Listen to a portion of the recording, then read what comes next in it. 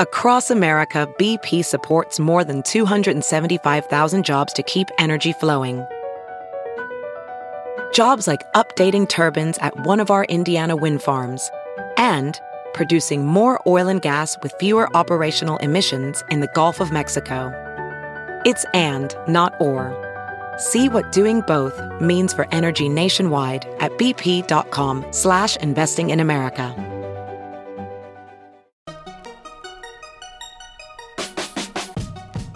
Welcome to the Tech Meme Ride Home from Monday, November 5th, 2018. I'm Brian McCullough. Today, has Amazon decided on the location of its new HQ? What do people think of the new iPad Pros?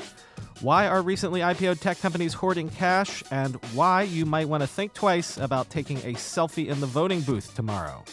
Here's what you missed today in the world of tech. Over the weekend, there was some serious chatter that Amazon was in heated late-stage talks with several cities still in the running for its so-called HQ2, the new headquarters.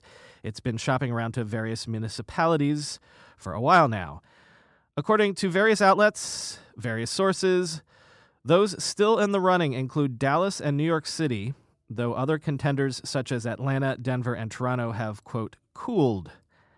A lot of the chatter, at least on Saturday, surrounded Crystal City, Virginia, which is outside of Washington, D.C., where Jeff Bezos has a house and where, of course, his Washington Post newspaper is based. According to the journal, quote, negotiations with the top candidates are likely in slightly different phases, according to the knowledgeable people. In Northern Virginia, Amazon is negotiating with government officials on incentives, while it's also talking with JBG Smith Properties, a publicly traded real estate investment trust, about the Crystal City real estate it owns, according to people familiar with the matter. Part of the negotiations involve nailing down the investment targets Amazon would have to meet to qualify for incentives, one of the people said, end quote. The journal says that even if a city loses out on this Amazon headquarters sweepstakes, it might still be in the running as a potential home for smaller operations. But back to those Crystal City rumors, they prompted a tweet on Saturday from Mike Grella, Amazon's director of economic development, who said, quote, memo to the genius leaking info about Crystal City, Virginia as hashtag HQ2 selection. You're not doing Crystal City, Virginia any favors, and stop treating the NDA you signed like a used napkin, end quote. To which Jay Hancock tweeted, this Amazon executive is absolutely right. Virginia voters and taxpayers who are financing what will probably be a multi-billion-dollar giveaway to his company should know as little as possible about the deal until it's too late to do anything about it, end quote. And Tom Skaka tweeted, wow, looks like your company's planning on being a really respectful corporate citizen wherever it ends up, rather than coming in and throwing its weight around, end quote. Coincidentally, Jeff Bezos was in New York City on Thursday to speak at a conference where he said this about the HQ2 sweepstakes. Quote, ultimately, the decision will be made with intuition after gathering and studying a lot of data. For a decision like that, as far as I know, the best way to make it is you collect as much data as you can, you immerse yourself in that data, but then you make the decision with your heart, end quote.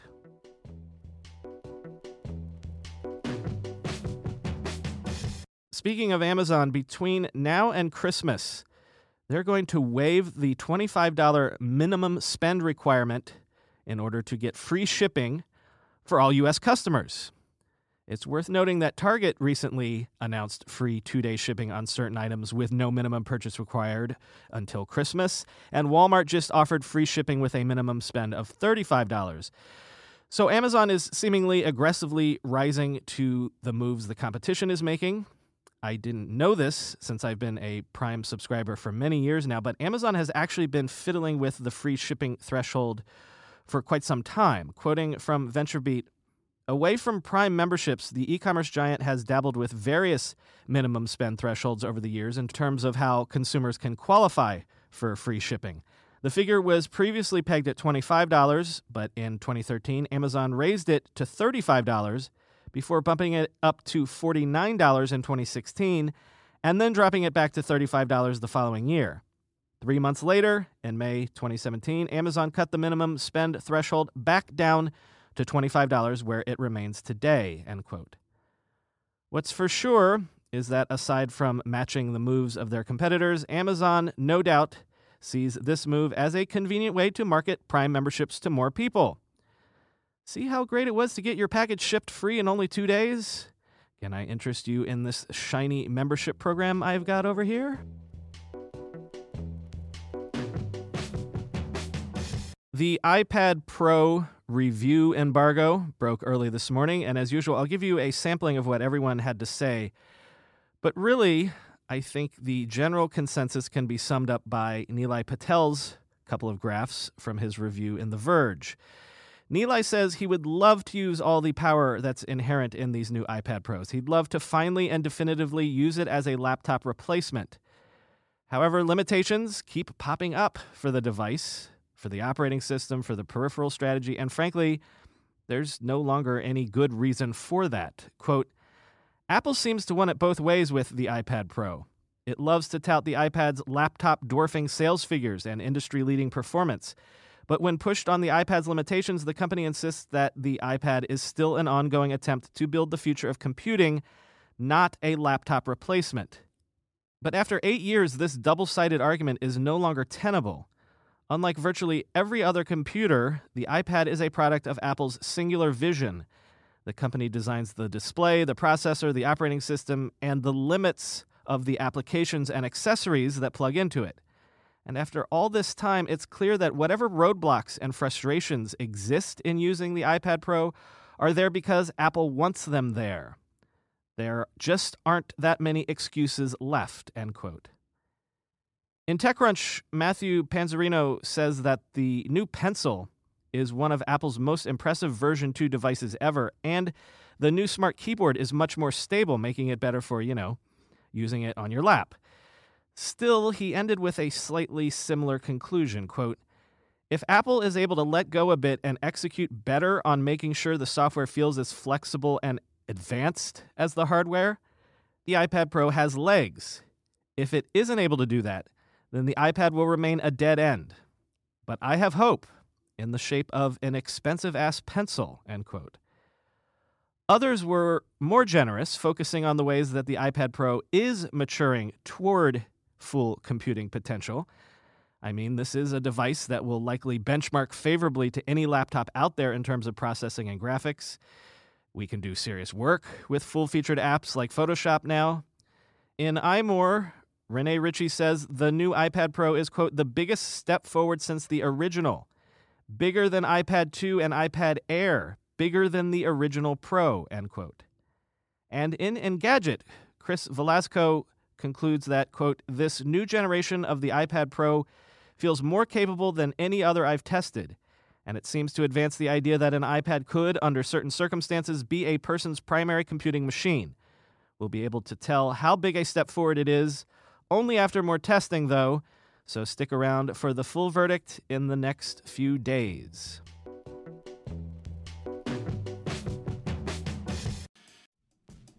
Selling a little or a lot? Shopify helps you do your thing, however you ka-ching. Shopify is the global commerce platform that helps you sell at every stage of your business, from the launch your online shop stage to the first real-life store stage, all the way to the did we just hit 1 million orders stage? Shopify's there to help you grow, whether you're selling scented soap or offering outdoor outfits. Shopify helps you sell everywhere. From their all-in-one e-commerce platform to their in-person POS system, wherever and whatever you're selling, Shopify's got you covered. Shopify helps you turn browsers into buyers with the internet's best converting checkout, 36% better on average compared to other leading commerce platforms. And sell more with less effort thanks to Shopify Magic, your AI-powered all-star. Shopify transformed ResumeWriters.com from the spaghetti code backend I cobbled together in college to the world-class commerce platform it sits on today. And Shopify can do the same for your business. Sign up for a $1 per month trial period at shopify.com/ride, all lowercase. Go to shopify.com/ride now to grow your business, no matter what stage you're in. Shopify.com/ride. We're being sponsored today by a company on a product that longtime listeners know I have used for years and literally cannot live or at least work without it. 1Password. 1Password combines industry-leading security with award-winning design to bring private, secure, and user-friendly password management to everyone. Companies lose hours every day just from employees forgetting and resetting passwords. A single data breach costs millions of dollars. 1Password secures every sign-in to save you time and money, any device, anytime. 1Password lets you securely switch between iPhone, Android, Mac, and PC with convenient features like autofill for quick sign-ins. All you have to remember is the one strong account password that protects everything else. Your logins, your credit cards, secure notes, or the office Wi-Fi password. 1Password generates as many strong, unique passwords as you need and securely stores them in an encrypted vault that only you have access to. I started using 1Password, a decade ago? Join me and over 100,000 businesses on board the 1Password bandwagon. Because right now, my listeners get a free 2-week trial at onepassword.com/ride. That's 2 free weeks at the number 1, the word password, all one word.com/ride. Onepassword.com/ride. And interestingly, they will likely go with Intel's 8161 5G modem chip. I say that this is interesting because lots of sources have been telling us lately that Apple is not exactly pleased with Intel at the moment for a variety of reasons. But, quoting Fast Company here, our source says Apple's current issues with Intel are not serious enough to cause Apple to reopen conversations with Qualcomm about supplying 5G modems. Apple has held conversations with another chip maker, MediaTek, about potentially supplying 5G modem chips, but our sources believe that is a distant plan B, end quote. So a couple things to note. This year's lineup of iPhones is the first to use Intel modems exclusively, and I guess Apple might have problems with Intel, but they really, really seem to have problems with Qualcomm.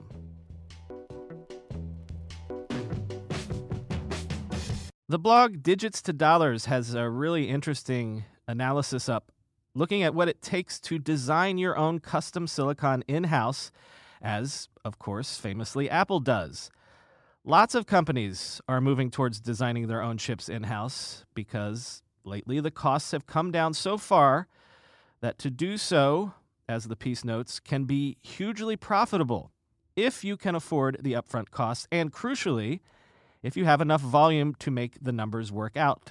Quote, chip gross margins for high-value digital products are in the range of 70% plus or minus. That means for a $100 chip, $70 is captured by the vendor. By moving to in-house designs, customers can recapture that amount. But to cover the OpEx, it would require the in-house design team to replace around $71 million in parts that they would have to otherwise purchase from a merchant vendor, $50 million equating to 70% in his calculations.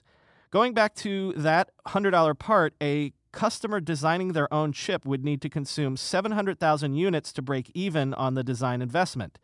By comparison, if the design team is 500 people and license fees are double, that works out to 2 million units to break even on the investment. Based on this math, this looks like a good move for many companies. Apple's design team is probably massive. Thousands of people, as their A-series of applications processor is an immensely complicated and impressive chip. But they ship 100 million plus iPhones a year, so the economics are very compelling. And we have not even factored in the competitive advantage they are building with that chip or the synergies with other parts of their business. Hint, by this math, replacing Intel in the Mac computers looks very appealing economically, end quote. Amazon, among others, is apparently designing its own line of chips for its Alexa devices, but then it could also use those chips in its AWS hardware as well. So, between the last segment and this one, it seems like Intel continues to be a company caught in the middle these days.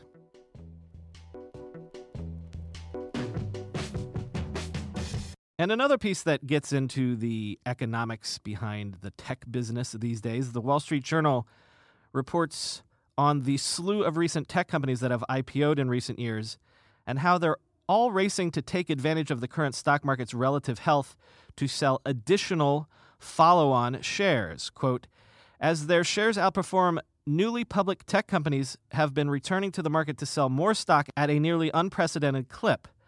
About 44% of the so-called follow-on stock offerings from U.S.-listed technology companies in the first 10 months of the year have come within 180 days of an initial public offering. That would be the second highest yearly percentage since Dealogic began collecting data in 1995. Overall, proceeds from share sales this year by already public tech companies are the highest they have been since 2000. But the speed with which newly public companies have been able to return to the trough at higher prices shows how ravenous investors have been for new offerings from Silicon Valley and the outsized business growth potential the IPOs bring, end quote. A couple of examples the journal highlights are DocuSign, which went public in April. It achieved a much better than expected public market valuation at its IPO of $4.5 billion. But by September, that valuation had nearly doubled to $8.7 billion. So key investors sold another round of stock for $443 million. SendGrid went public in 2017, got a $672 million valuation. Less than 6 months later, it was valued at around $1.05 billion. So the company sold an additional $180 million of stock to public investors. And then last month, SendGrid agreed to a $2 billion acquisition from Twilio. So I'm highlighting this to make two completely contradictory points. It's super healthy for venture-backed tech companies when going public is the best possible exit you can achieve.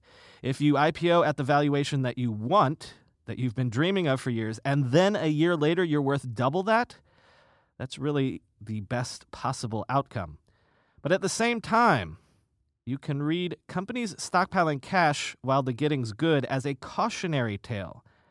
Maybe the companies feel they won't have the chance to do such a thing in the near future.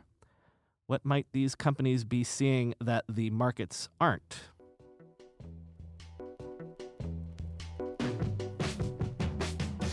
Finally today, as I'm sure even our non-U.S. listeners are aware, here in the States, we have a big election coming up tomorrow, so a couple of stories related to that to end today with. First, you might have been hearing lately about these two apps. One is called Vote With Me, and the other is Outvote. They're designed to prod your friends and family to get out and vote, social network style.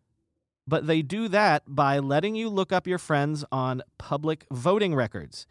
So you can see how many of your friends are, say, registered Republicans or Democrats or neither, and how recently they voted or didn't.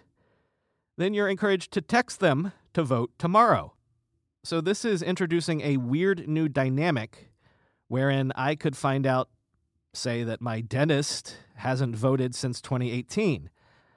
And who would feel comfortable being inadvertently outed for their party affiliation by friends or family who might not otherwise know? Quote, I don't want this to come off like we're shaming our friends into voting, Nassim Makaya, the chief executive of Outvote, told the New York Times.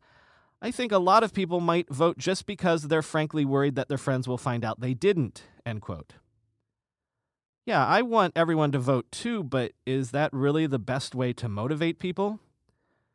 Well, one way to stave off public peer pressure and shaming would be to maybe take a selfie of yourself voting tomorrow, right?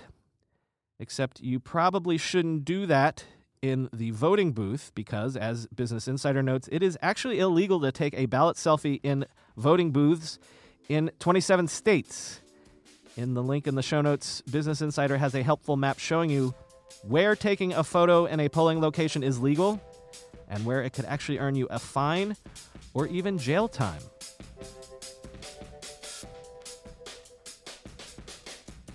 So, Mutant Podcast Army, thanks for the reviews of the book on Amazon. We've crossed the 30 review mark, inching closer to that magic 50 review number. But I have one more request for you, and then I won't bother you about the book anymore. As you know, I've been doing a lot of press and promo for the book the last couple weeks, and while I was commuting to one such appearance over the weekend, I was listening to a recent episode of the Joe Rogan podcast. I sort of knew this about Joe because I'm a fan of his show, but I was listening to him talk about the tech industry, and it really struck me how little Joe actually knows about tech. I mean, tech in the way that we talk about it, the companies and the people and how the whole industry works and trends and things like that. It made me really want to go on his show and educate him. Politely, of course, as a fan. I can talk AI, the singularity and the Fermi paradox and all that other good stuff that he likes to talk about. But also, I just want him to be a little more plugged in about tech generally and not treat it like some gee whiz thing that only wizards understand. That's why I do things like the book and this podcast, because I think tech is worth understanding. It's so impactful to our lives these days, and you need to understand how it's doing that. So, since I don't know how to reach out to Joe otherwise, although I have emailed him, Podcast Army, if you were so inclined, please tweet at Joe Rogan and tell him that he should have the author of How the Internet Happened on his podcast to talk about tech. Mutant Podcast Army, assemble for one last caper. Thanks in advance.